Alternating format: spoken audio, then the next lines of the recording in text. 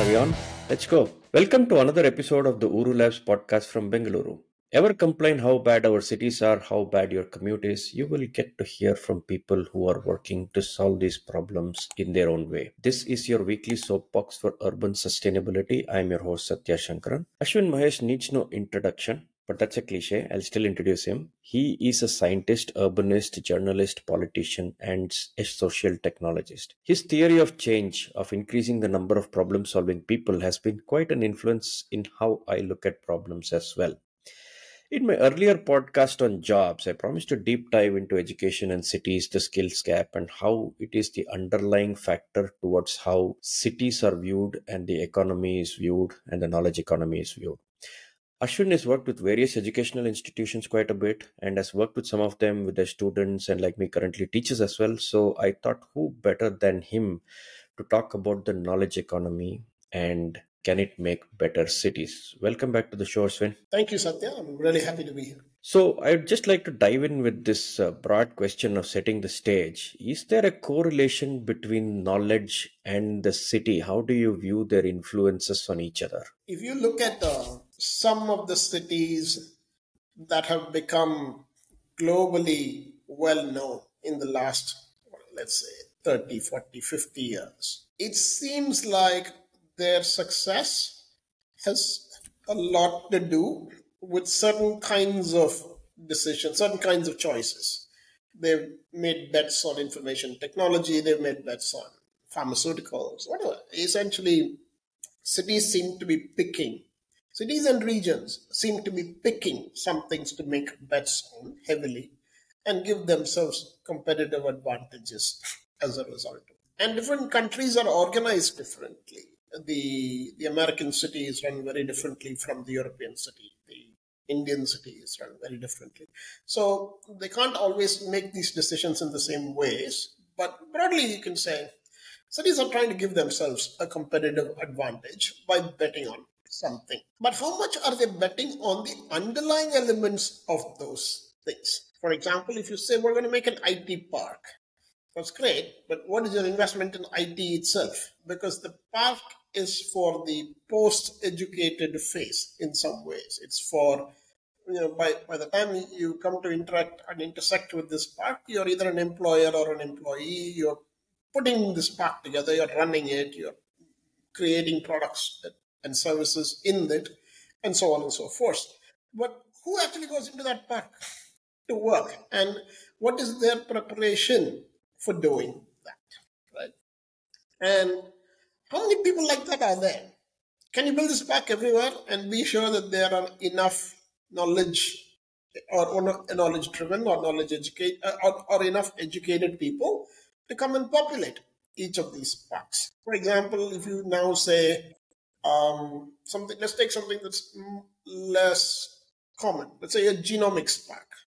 Now, you can say if there's a genomics park, it seems easier to imagine that there may not be that many people that can go into that park because not so many people are choosing to get into genomics compared to IT. But you have to have the underlying capacity. Sometimes you say we're going to have a textile park because this area has historically had lots of people in the textile economy. Or we're going to have a silk park. You know these kinds of things. Various governments keep announcing. So the question really is, are we giving ourselves enough of a chance to have young people sufficiently informed and prepared and educated about the particular domains around which we are making bets? That's what it is.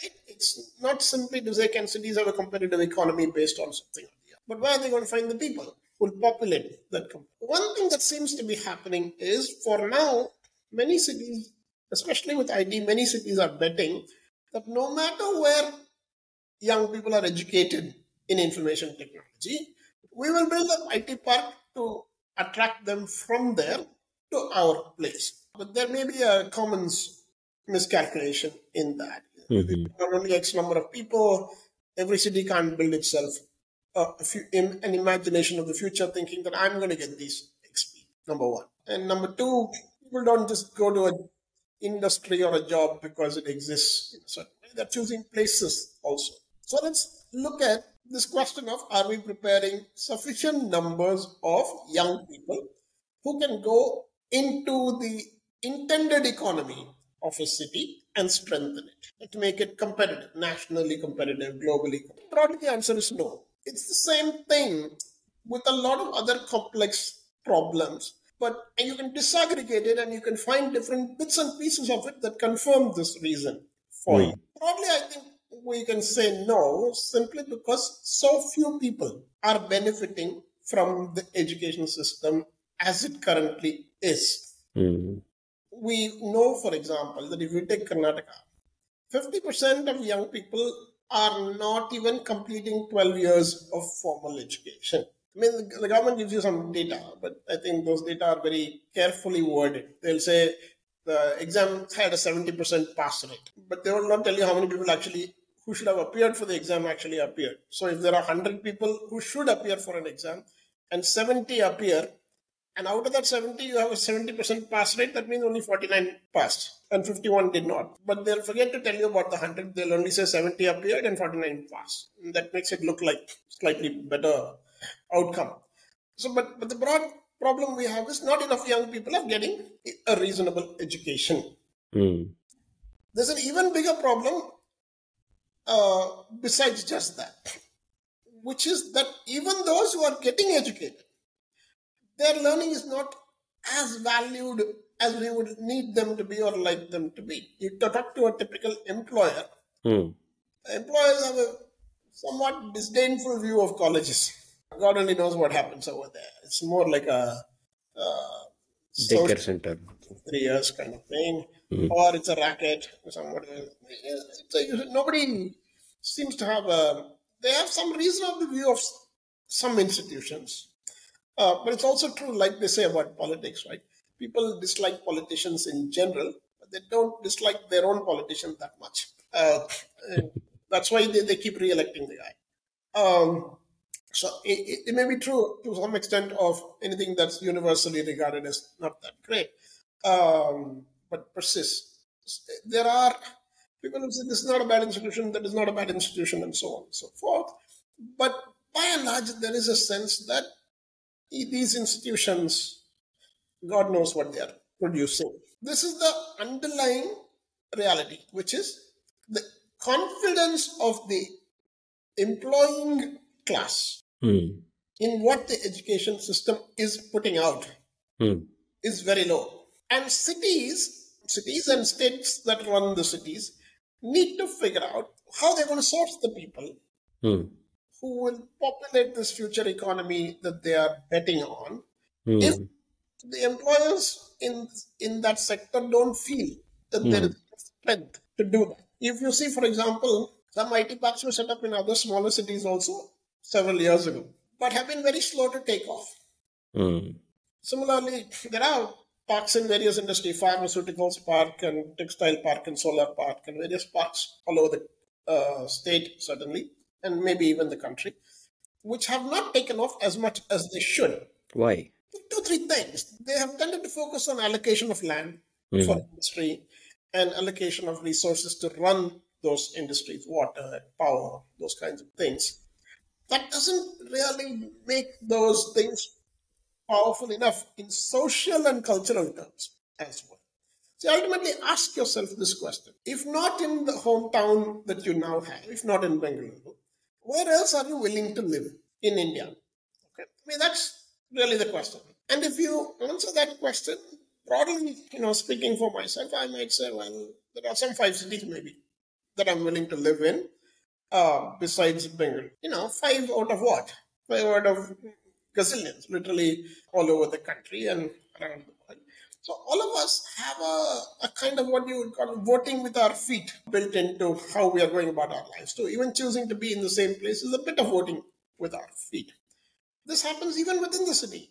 If you ask yourself, if not in Sanjay Nagar, which are the other parts of the city that I'm willing to live in, that list also may not be more than 10 neighborhoods. Right? Suddenly, I say I live in JP Nagar. Now I tell myself, which other parts of the city am I willing to live in? And maybe, I don't know, 6 other parts, four of which are adjacent to JP Nagar. Right? So, in a sense, we come to these set preferences. Hmm. In theory, a lot is possible. In Hmm. theory, a lot is possible. In practice, not all of this happens. And the educational system, and we should spend some time on this, is full of theory that is not correlated to practice. I mean, one part of the education system is that it seems to be mostly theory and no practice. Correct. But I'm saying even the theory of its own functioning is not related to the practice of how it functions. So why don't we run this through from the school upwards up to the college and everything Yeah. else? And So let's take some simple questions, right? hmm, hmm, When you're young, when you're really little, your parents, your neighbors, your extended family, teachers, even, everybody sort of celebrates your curiosity. hmm, They say, oh, Satya is a nice boy. He's interested in this, he's interested in that. And this goes on for like some 7 or 8 years until about you reach 8th standard. After that, all these people who have been celebrating your curiosity and your interest in 1,000 things suddenly turn around and say, Adala bida, now get on with this damn exam. You've got only 4 things. Even that one of the subjects you can ignore. 3 you study really hard. And then by 10th standard itself you decide which course in life you want to get into. The science, arts, commerce thing. And then it's an even narrower focus. Basically, cracking the exam becomes the real thing. And there are entire industries that have sprung up in India whose only hmm. reason to exist is exam cracking. Prep. There are towns even that are famous only for becoming exam coaching centers. I mean, at one level, if you are a child, this has to do something to you. All these people who've been telling me and celebrating some things in me as a child, now they're telling me the exact opposite of what they used to tell earlier. First, there's a credibility problem. You're not sure which is correct. The same people are telling both things. Yeah. So maybe that was rationalized by saying when you were young, that was okay. Now you're older. Hmm, So one is there is this problem. The second thing that happens, which is different as you go through your education system, is when you are young, by and large, they don't exclude you from anything. Like, if you're reasonable in first standard, you surely go to second standard. If you're reasonable in fifth standard, you surely go to sixth standard. Nobody will say at the end of fourth standard you have to take an exam. Only if you pass that exam and if you're in the top 17%, you can go to fifth standard. But as you get closer to the top, there's filtering and examination for exclusion. hmm, Right? I no longer believe this has anything to do with examination for assessment. hmm. Examination for exclusion. There are 10,000 applications. There are only 17 seats. So we got to eliminate whatever, 99% of those people. How do we do that? We hold an exam. And we say, here are the 17 people who are admitted. The others are all told you take more exams or you whatever, you try something else in life. But by and large, because of such, there's a huge pyramid in this, which is Yeah. that the drop off in the number of seats available Hmm, for formal continuing education beyond high school is very low compared to the number of seats in high school itself. Therefore, by definition, you have to eliminate a lot of applicants, saying, okay, 100 people graduated from school, but there are only 17 seats in college. 83 have to somehow be told, there's nothing in it for you. You do something else. So I think that there is a volume and capacity problem in the higher education sector itself. hmm, hmm, So now, let's say you're betting your city's future on a certain information economy or knowledge economy. hmm. You've got to make sure that there are enough colleges teaching that thing. And ideally, you want enough of those colleges to be teaching that thing in your area. If that doesn't happen, then you've got to rely on somehow getting people from other areas. So there's a pyramid and there is an exclusion through examination. Whereas if you were to say, okay, Satya, you want to learn about textile engineering, and you are going to get continuing opportunities to learn about textile engineering. And the idea is not to, at any point, exclude you through an examination, Hmm, but to use that examination only to assess where you are now, hmm, not to stop you from continuing in textile engineering from that point. That is, you are not never told hmm. you will not get a seat. In India, getting a seat is an actual term, and it's as though you're going to go sit there and become a textile engineer. But in a sense, there should be a way to say, here is Ashwin. He wants to be a textile engineer. He's actually really bad. At whatever, he might have this dream, but he's really bad. But so what? So what if your starting point is really bad? Does that mean that you should not be given a path to the dream? Maybe if you are given a path to your dream, you'll try harder and do something better than what you've done. So I think there's a problem with the examination as an excluding point. And what that does is it's reducing the numbers of people who can come into any economy that you are betting on, because you're saying, first I'll allow only a certain number of people to come through. And usually this is done, not in a mindless way, it's done because the government says that's how we ensure quality. Ratio. Well, let's start with quality. We'll come to numbers. Like, Hmm. say, look, who knows? You can't like randomly allow anyone to become an engineer. You Hmm. can't randomly allow anyone to become a doctor, and so on and so forth. But I'm not disputing that. I'm making a slightly different point. I'm saying the examination says that we are going to allow only people above a certain threshold of Right. in the examination to become textile engineers. I'm saying why?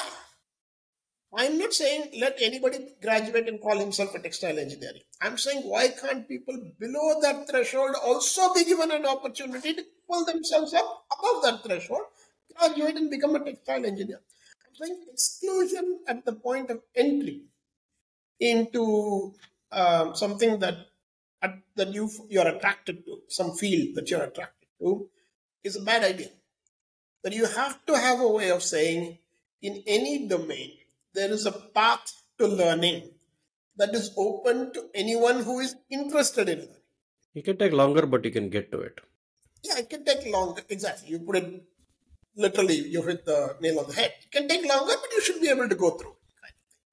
Therefore, in some sense, it feels like the less you have of this examination that filters you out, the better. Now, there is some reform Hmm. along these lines globally. There is an excellent program in New York State, in New York City initially, called PTech. It's, Hmm. it has some expansion, PTECH, run by a guy called Rashid Davis. Um, what it does is, it says if you're in the high school in this program, you are guaranteed admission in college. Hmm. Cannot get You may not be guaranteed admission in a top college. You may not be guaranteed admission even in a 4-year college, but you'll surely be guaranteed admission at least in a training college like a junior college or a community college, from which you can continue and come back into even a full-fledged university. So the idea is that you don't exclude people at 12 standard by saying there is an actual ratio of those who are admitted versus not admitted. That is, imagine this, we've created a system in which some people are permitted to learn Hmm. and others are not permitted to learn, even if they want to learn. This seems like a really bad system. It seems like a system that will keep the numbers of people who are learning low. And that's not a good thing if you're betting on the Yeah. economy of that thing. Okay? So So that's one thing. The Mhm. second reason why I think again, this the overall question we're trying to answer is how can a city that is betting on an economy ensure that enough people Correct. come through who are educated in that field? One is eliminate the exam, create a Hmm. pathway for more and more people to learn that subject from any starting point. Let them take longer if necessary, but allow them to learn in that. Create some mechanism. Now, there's a second problem. Who teaches? Hmm. Right? One is who is allowed to learn. The second is who is allowed to teach. Now you're running a podcast show. Hmm. You don't know anything. In on your resume, there's no way to tell that you've studied anything to do the job that you are currently doing. For me, that's been true for many years. So for many of us, there's nothing in our resume to say that we are any good at doing the job that we've been doing. And but the education system, it doesn't really acknowledge expertise of that sort. By and large, in school you need to have this bachelor's of education degree to teach in most schools, uh, and then in colleges also they prefer you to have certain credentials certainly. Credential, that is really the issue, right? How do you Yeah. demonstrate that you are credentialed adequately to teach something? Now, again, what has happened is the government has said, well, we need to ensure quality, right? And therefore, we have this requirement that you have to take one B.Ed course and that examination. Therefore, we have this other requirement that you should have at least a PhD to teach in a whatever certain program and so on and so forth, or at least to say a big percentage of people who teach in a college program should have a PhD. So, in a sense, what has happened now is people are not trying to meet those benchmarks. They'll get one B.Ed without actually feeling like they're going through that course. They'll do one correspondence B.Ed. This correspondence B.Ed is quite popular because they're only checking some box to meet some legalistic requirement. Likewise, the doctor thing has become even worse. There are even advertisements you can find online to say how to buy one. You don't actually have to study to get that title. So there are all kinds of things going on over there. But again, coming back to the question that interests us, limiting the number of people who are permitted to teach is also going to limit the number of youngsters who learn. I read somewhere that 60% of degrees in India are still BAs, right? And like in history, literature, politics, and so on and so forth.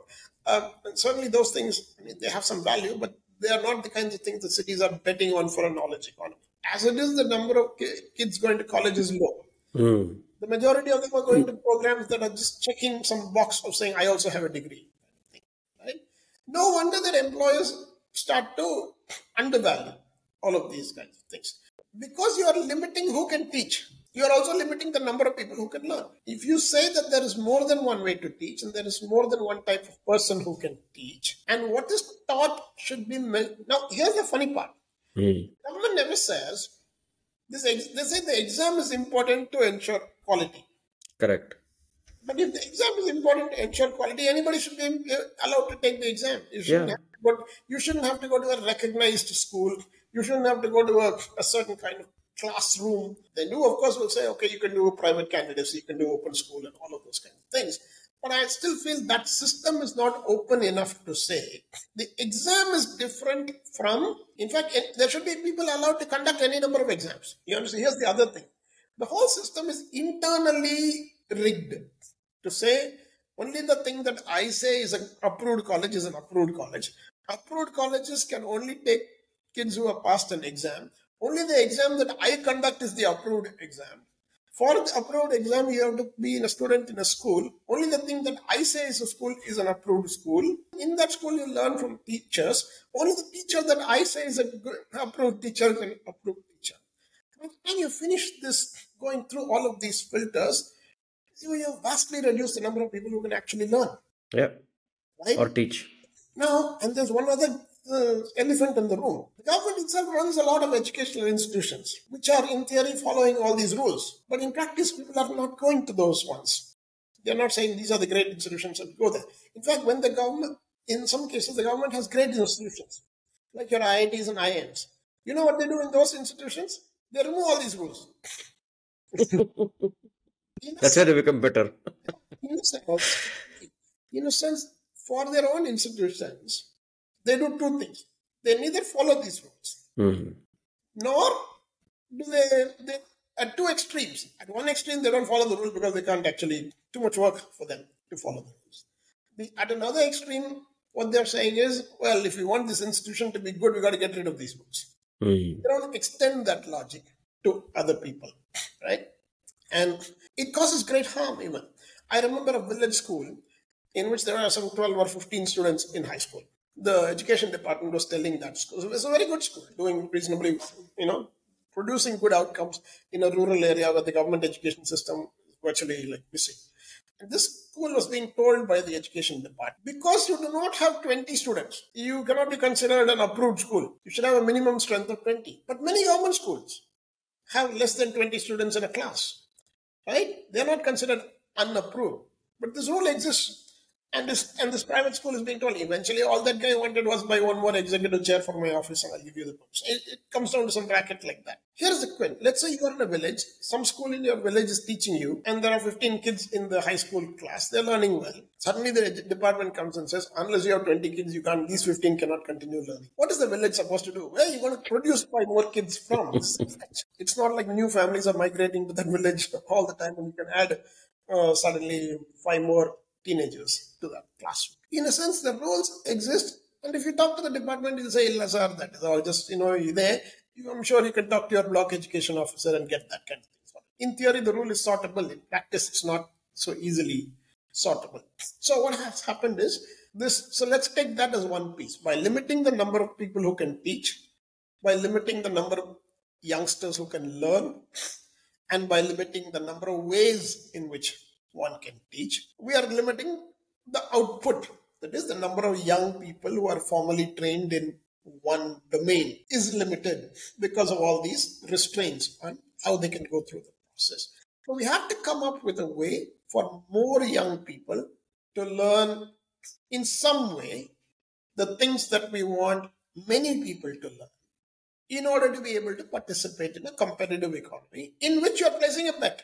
You're saying, I'm going to bet that the future of this region is going to be on agricultural trading. The future of that region is going to be on whatever, construction technologies, and so on and so forth. If you want that, you have to make sure there's enough young people coming through that thing. I feel the education system, as it currently stands, does not allow enough young people to come through to meet that need, or it merely goes through the process of claiming to do all of that and giving some certification, which is not valued in the marketplace. So that's what I want to come to. Now, before we come to the vocational and the engineering and science and all that, talk about that regulation bit, because it ostensibly being done to try and maintain quality and weed out people who might be fly by night operators or just peddling certificates for a fee. But we are seeing the unintended consequence, but very well known consequences. You've seen it for years on end. What do you think? I know there's no silver bullet, but how do you think about solving this regulation problem? What should they not do? And where should they just, back off a little bit and see how this plays out? I think Or there's nothing wrong with self-regulation. I mean, the elite institutions of the government are self-regulating. Mhm. Right? They're not. They have some influence from the ministries and all that, but the IITs and the IIMs are largely self-regulating. Now, let's say, for example, that you find that there are some 10 institutions that are really good in the private sector in a certain field. So you say biotechnology. Here are the top 10 colleges in biotechnology in India, in the private sector. Now, are you willing to say these 10 colleges can do whatever they want? The problem seems to be that even those who are at the top of your regulated environment are subject to the same rules as those who are not in the top, those who are in the middle, those who are in the bottom. In a sense, you have to create subsets of the learning economy which are free to run fast and free to run without as many restraints. If they also have to say, I'm waiting for UGC approval for this, AICTE approval for this, the AICTE approval is, everybody knows, is like, is bizarre. They went to Indian School of Business and said, you're not a recognized institution. Right? The world's top recruiters are recruiting from there. But what the government's position was that it's not a recognized institution. AICTE director will be called to speak at ISB. So, in a sense, you have to sort of break this by saying allow more self-regulation. There are even industries that self-regulate. The advertising industry in India is self-regulated. That's why one of the problems is that it's self-regulated. But there are industries that are self-regulated, or at least allow greater freedoms for the proven institutions in each field, so that they can set up more innovative courses. That's number one. So the second thing is actually happening in the market, which is, if you go back 25 years, when you had this degree, diploma, all the usual kind of thing. In the world of IT, one other thing emerged, which basically just said, the hell with you and your degree, the hell with you and your diploma and all. And the thing that emerged was that you could quickly learn a skill. In 6 months, you could learn a skill that got you a job that was better paying than what you might get if you got a diploma or a degree. That's all it was. That even today, a good programmer with about a year's worth of training under her belt can crack a job, a starting job that is better paying than somebody who's actually gone to a computer science degree university or college today. And the reason is that in that sector of the economy, something has happened which allows employers to say hiring talent based on what the person is able to do Hmm. is possible and adequate for what they're trying to do. So employers have figured out there's a way to get to this talent without relying on the approvals of and the formal methods of the education system. You can and some people sometimes say the government did not interfere with this; it allowed this thing to flourish and create a competitive IT industry. And so, on. Well, if that's the case, why don't you do that in more sectors? Yeah. In a sense, the answers are before us. We have to allow more people to teach. That's really what happened. More people were allowed to teach. If you knew programming, you could teach me, regardless of anything else. Maybe IT benefited from the fact that if I didn't get a job in India, I could still get a job somewhere else quite easily based on that same skill. Regardless, IT clearly benefited from the fact that increasing numbers of people were allowed to teach. NIIT and AppTech and all of those guys built entire institutions. So if you increase the number of people who are allowed to teach, that will give you an increased number of young people who are knowledgeable about something. Therefore, you can build a competitive economy based on that. This is sort of the landscape for creating more young people with capabilities in what we want them to know for our cities to be able to thrive in the future. There's also one more thing about learning itself. There's lots of evidence that children, teenagers, college students can't really pay attention for more than 4.5 hours a day. Hmm. Most learning programs are designed for 6 and 7 and 8 hours a day. School, of course, has become a substitute for daycare. There is not a clear separation of those two functions, and therefore, kids end up being in school much, much longer than they need to be. And then these breaks are also really not very helpful. There's lots of evidence that during summer breaks, in particular, children from poorer families fall back quite a bit Hmm. because they don't have activities that they go through in the breaks. So I think the school day needs to be shorter, like 4.5 hours is enough for a school day Hmm. of learning. You can do other things outside the school or outside the classroom the rest of the time. But I think the school year needs to be longer. Right? You need to be in school with Sundays, excluding Sundays and Saturdays, or most of Saturdays. I think you need to be in school a lot more than pick up Hmm. uh, what children are doing. And there are experimental programs in different parts of the world that are proving that these things also matter Hmm. to learning outcomes. And it's just like what I said about the PTech program. There are Hmm. initiatives that are trying something different. And if those things are working, I feel we should be learning from those initiatives around the world and trying those kinds of things in India as well. But we don't really yet have a culture of trying experiments that step outside the formal blessed route. And part of the reason is that governments are not creating experimental channels in which to try these other things as well. They'll say, we'll create some, I don't know, Navodaya school or something. They'll call something, this is a school of excellence. Right? I Hmm. mean, I find school of eminence, school of excellence, all of those kinds of things within the government system would be a little bit challenging. You don't have universal quality education yet, and you're on to building schools of excellence. Against the same thing will happen. You will say the school of excellence is only for 12% of the population. They'll all go there. You'll try to do something over there, and the other 88% will be left to languish. We have to build universal in a way that is stronger. Today we are building some that are strong, but that's coming at the cost of ignoring the universal. But the economy of the future does depend both on quality and quantity. Hmm. Our system is designed to produce some quality, or at least the appearance of quality, but surely not in sufficient numbers. So while these finishing schools have played a huge part in large demand, high demand kind of courses, there are things that are strategic but not maybe high in demand. Of course, you're not going to have a finishing school for the arts. You're not going to have. There are some things like today, chemistry is again becoming big, but it's not substantive enough for people to want to provide those as substantial services outside. There is still then a need for this basic education, vocational and engineering and science.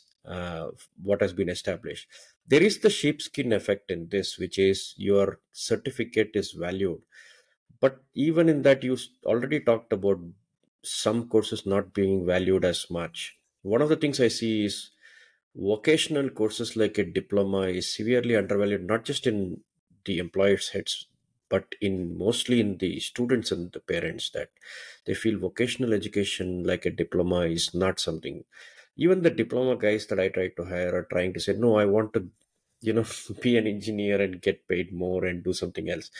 Who can influence these choices that are more appropriate? Isn't vocational training something that is useful today to have? Nobody has a hands on, very little practicals in school. It has just become books.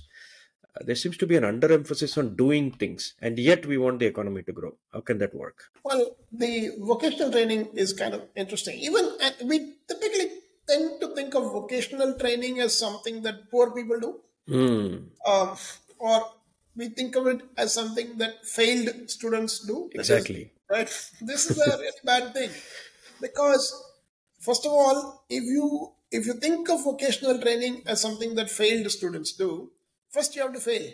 The whole system is you fail first, and then we'll see what we can do about vocational training, which is really silly that there are young kids who are interested in vocational skills without failing. And you've got to be able to figure out how to sort of give them that opportunity to learn. And also, vocational training typically is after the schooling years. But when you set it up as after the schooling years, you have to solve for accommodation, you have to solve for institutional space and safety and all of those kinds of things. Whereas if you do the vocational training when students are still in school, right, those things are anyway sorted in some other way, and you can take advantage of that as well. I feel the problem is that this vocational training is not given any importance because there's a kind of a hierarchy of learning. I guess there's no other way to put it. You can think of it as these are upper types and these are middle types and lower types of learning. And I think that's not really true. I met a guy in Palakkad about 6 weeks ago. The guy is building some motors, something like that. Right? He's come up with something which is phenomenal, and he never actually like had any of the degrees to do all these kinds of things. He just worked on motors all his life, and over a period of time, he figured out a bunch of things. And in fact, he figured out one or two things that, in some way, are at the frontier of the science of motors as well. So when he figured out those things, he had to go and ask somebody else, "Why is this thing working in a way that you know is different from everybody else?" And he had to learn the science when he was 45 years old or 50 years old. So, in a sense, I think these different pathways to learning become more important, especially because now people are living longer. Compared to 1.5 generations ago, you're living 20 years longer. Now, let's ask the question, how do we want to apportion these 20 years? You can say X percent of this 20 years is for working, X percent is for retirement. Is any part of the additional 20 years for childhood? That is, despite longevity, childhood seems to be actually getting shorter. Certainly not getting longer. Nobody is saying we are living to be 85 years old. Therefore, childhood should extend till 20 or 25, not end at 15 or 20. Right? So, you can think of it differently. I feel it is useful to have learning programs that guarantee 16 years of learning rather than 12 years of learning. Today, the emphasis seems to be to give children 12 years of learning, and the right to education actually gives you only 8. 12 is the standard that some of the better states are aspiring to. But I actually think young people should be guaranteed 16 years of state funded learning in some form of the other without exclusion. That you should have a right to say, after high school, I have a right to continue learning in a state funded way for 3 or 4 more years. Now, if it doesn't have to be a university, it doesn't have to be a college in a formal sense. But then there has to be other things that get funded for learning. If you are teaching, let's say, physical education somewhere. There's no reason why a young learner cannot be given state support to become a certified physical education person. So, in a sense, we have to increase the amount of time that that's also part of the economy, because in some sense you're saying you have to give more money to training more young people in more things. That's the investment. The education budgets need to be considerably higher than what they are today. But on the other side, if you look at the employers are saying you have limited the number of people who can come through the system. Hmm. Therefore, I have no way of competing with many other employers to find the limited number of acceptable graduates. Hmm. Now, you may not have put together any solution for the others, but something keeps happening. Some kind of university, some kind of college gets established. There are one or two colleges even in Bangalore where there are no students, because the guy has got some approval. Somehow he's become certified and recognized and all of those kinds of things. But if you're a student, if you're an applicant, you don't really want to go there. So you have this bizarre thing. On the one hand, you have set up these institutions that assure quality. On the other hand, several of them exist where no student wants to go. What kind of quality are you assuring in this way? And employers also. I had personal experience of this. If somebody comes and says, I got a degree from whatever, let's say Bulansar University. I don't know where that kid is. Or some university in a faraway part of the country. I have no way of understanding what this means, because I tell myself, well, the education system is such that all kinds of people have set up all kinds of things in the name of assuring quality. There isn't an easy way to figure out what exactly this means. So you ignore that certification. Instead, you say, okay, look at the person. Hmm. If I go and if somebody applies for a job, you say, okay, let's talk to this guy, let's talk to this girl, let's see what he or she knows, and we'll figure out what they know and figure out how to create a starting point from that. But some larger employers don't have the luxury of doing that. They'll say, I need to go to a place where there are at least 200 potential people that I can hire, right? I need to go to a college from which I can hire 200 people. That means you go to one of these certified, approved things and say, okay, let's hope that I can find whatever.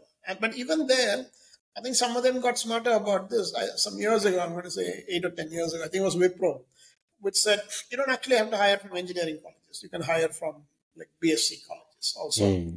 Um, and what that tells you is what the employers are largely solving for is the discovery function. Hmm. They're saying, I need to go to a place where lots of young people are gathered who've been put through some formal training, who know enough social conduct to be in an office, and who are trainable in some way by me afterwards. That's really what's happening on the employment side. That employers are basically still saying, if we are going to bet the future of our organization on a certain skill, it's really our responsibility to ensure that we are able to compete for and get that skill. Hmm. Hmm. Now, a few employers can do that. The rest are going to go and say, we're not able to find any talent. Yep. And they'll go to the state and say, do something. But it's because the state has been doing all these things that they're not able to find any talent. They still go to the state only and do something. They got to figure this out, that in some way we have to create a third track of learning in which increasing numbers of young people are able to learn better and better, no matter what their starting point. That Correct. is, if you don't set it up to work for someone who is not good, you can't actually make it work for someone who is good. And that is not taught, I feel, is how should kids learn new skills and new things and how do you get on? Some kids figure it out. Some people have guidance and do that. And for some others, it is just, I just have too many things to do in school already. What do you want me to learn some more for?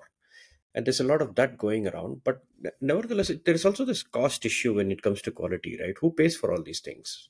You need to pay better and better teachers. You need to probably look for external thing. And if you need vocation, if you need people to get hands dirty and do things and make things, then you need labs and maybe even rent. And there should be options of getting or sharing labs. There has to be more physical facilities, no? And who pays for all this? Isn't the cost going to increase? Anywhere there. So, for example, this year, you would have seen in the last year, several state governments started giving out money to families to say, look, if 1,000 rupees per woman, for example, fairly common thing. The most recent one I read a few days ago said the state had provisioned 7,000 crores for that. I feel that 7,000 crores could have been put 10 years ago into girls' education. Hmm.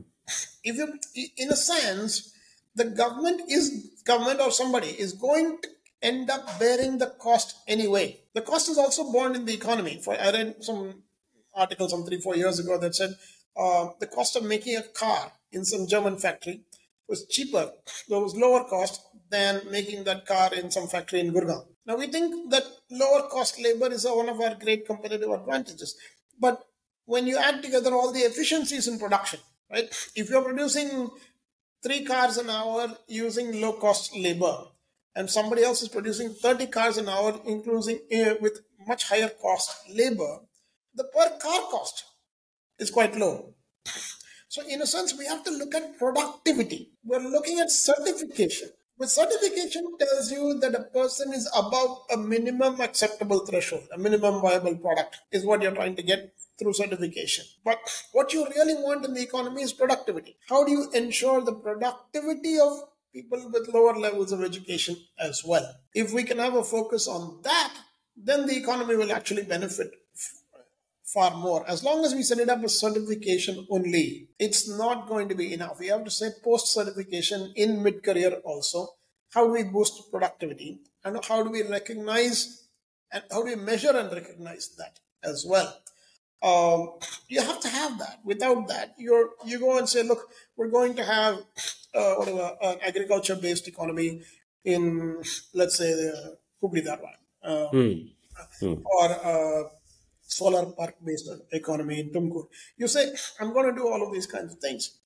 It's not going to be easy to populate those spaces with the human resources to run those things to the next level. The second thing goes back to what I said earlier. When I said, Satya, if you think about where else in India you might be willing to live, right? In a sense, if I said to you, are you willing to live in Pavagada? Right? If the answer is no, I'm not willing to live in Pavagada. And part of the reason is that it is not known to have some of the other things that you care about. Right? It's not only about an economy. Sometimes people do make choices because they're getting jobs in some places. I've known people to go take jobs in Bihar also. So because it gave them more income to do some things in some companies at that time.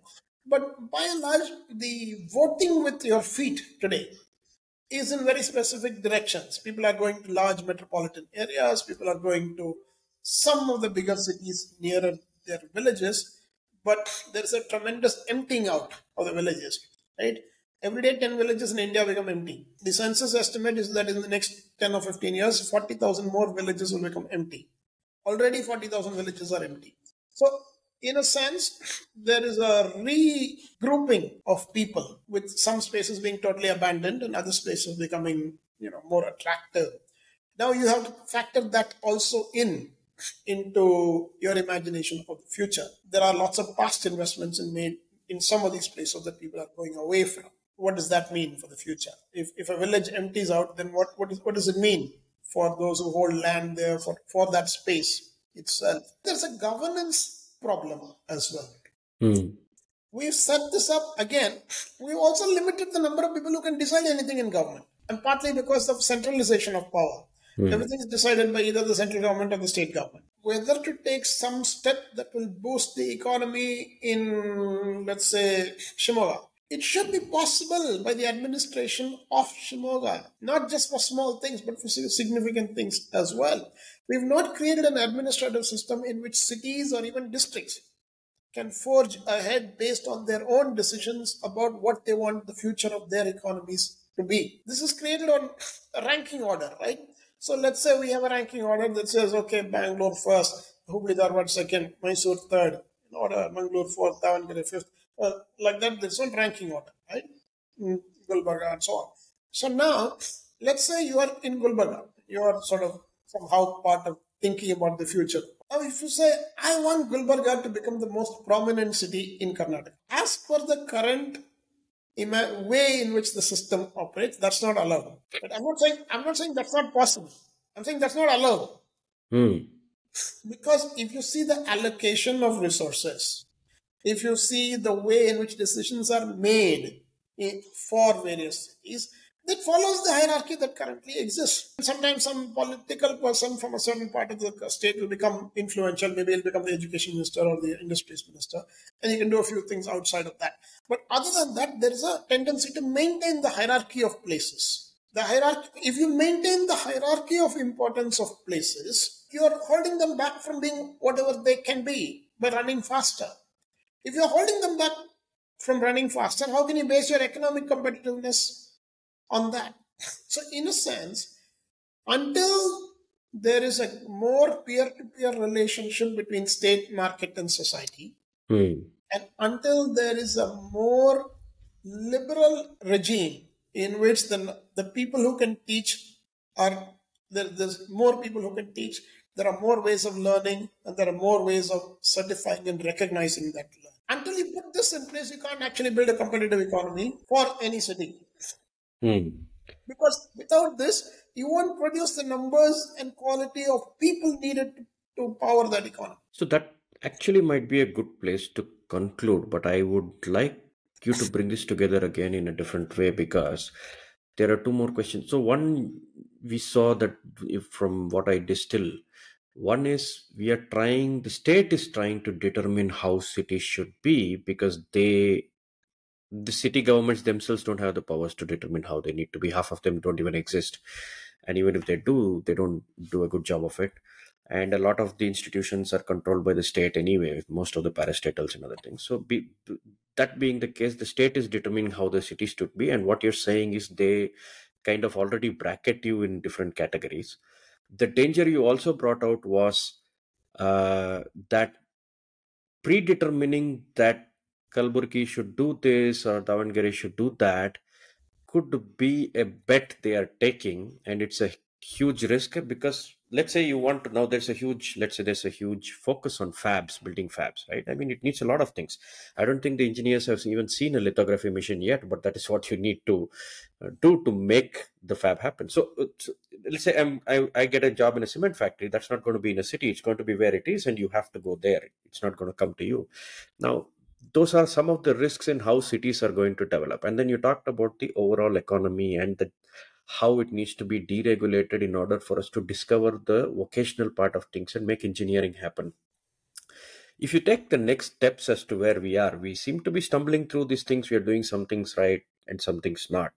If you prioritize these and said, look, this is what the state can do, this is what the market can do, this is what the institutions that are teaching can do, how would you want to order them as a way forward? Because the state has done the least in the past, the more has to be done by the state. Okay. But I think it's not about who needs to do more. I Hmm. think it's about the stance that one needs to take. Mm-hmm. Essentially, the state has to say that I'm going to treat the market and society as peers, not Hmm. as customers or clients. Today, I mean, in the education system in particular, it's very ironic. There's one group of people who have no agency, who are providing all the money, and this is parents. Imagine that.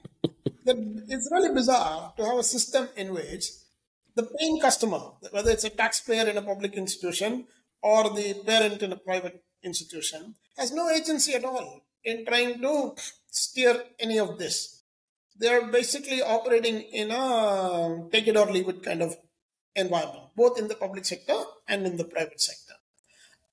So you have to create a more peer to peer relationship, and the reason parents don't have agency is that the state has limited the number of ways in which certified learning can be gained and given that power to only selected institutions that align with that imagination. Therefore, now the customers are trapped. If you free the customer, Hmm. then the system will change. Right, in the IT sector, the customer is not trapped. He can say, forget it, I'm going to drop out of whatever 11th standard and go and do something. You and I both know people who have dropped out of 11th standard and gone and done something in the IT sector and made a good living doing that.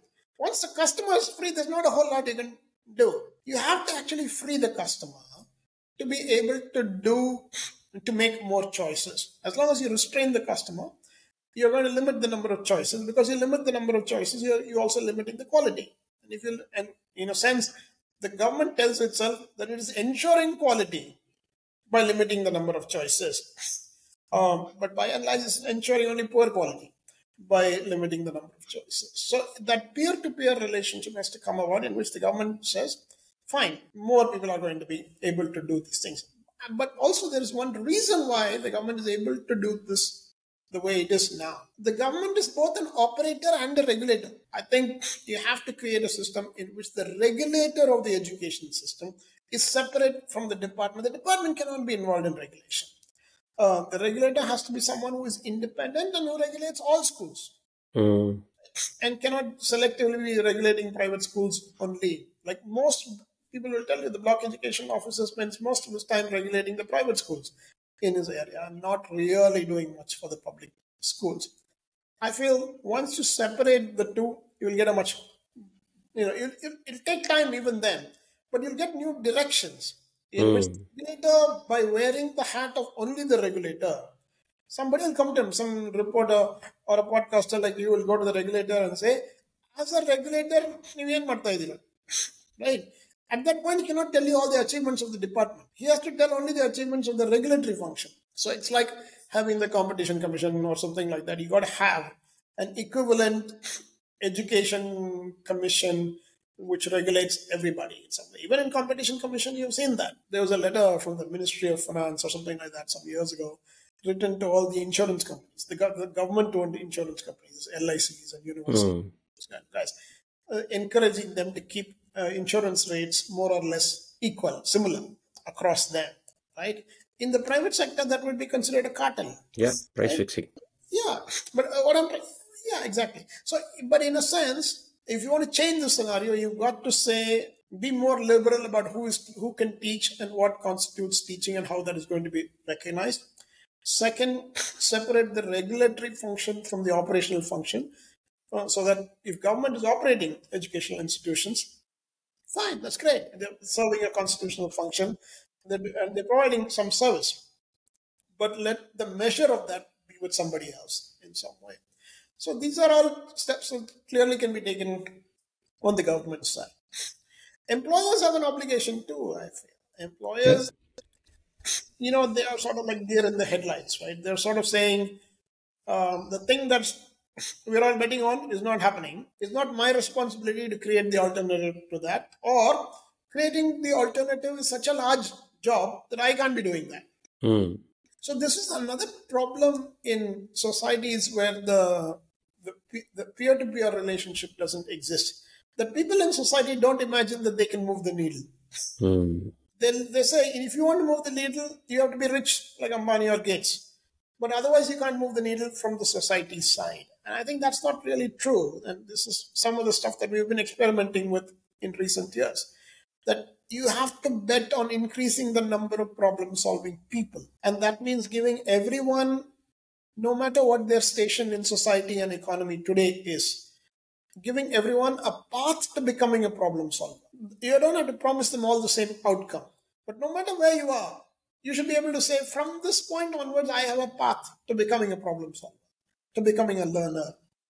We are limiting that greatly. And because we are limiting that greatly, what we can achieve is limited independently. And, coming back to cost, if you don't spend the money on changing that reality today, you're going to be carrying the cost of taking care of these people anyway later in Mm. life. What would you rather have? A productive economy in which the cost of taking care of people is actually paid for by the people themselves, or an unproductive economy in which people are dependent on government subsidies all the time? The cost you cannot avoid in one way or the other. That was useful. Like someone said, life is a series of principal agent problems that we keep lurching through. But this was useful to bring together all of these issues and how we can solve some of these things. Thank you for coming on the show, Ashwin. Request everyone to like, subscribe, and share these videos so we can have more interesting conversations. Thanks once again, Ashwin, for coming on the Well, show. thank you. I wanted to also say, about 6 months ago, I wrote a document in which I tried to say, in different districts of Karnataka, Hmm. if we were to bet the future, the economic future of that district on certain industries and certain steps in those industries, what would that be? So I think now it's possible to create documents like that for, like I want to actually create that document for every district in India and say, how do you build a local competitive economy for every part of the country based on its inherent strengths? And what are some steps that can be taken? At some point in the future, we should talk about what these things mean for some of the smaller towns and cities. Well, thank you, Hmm? Satya, for having me on the show. All right. See you all next week. Bye bye.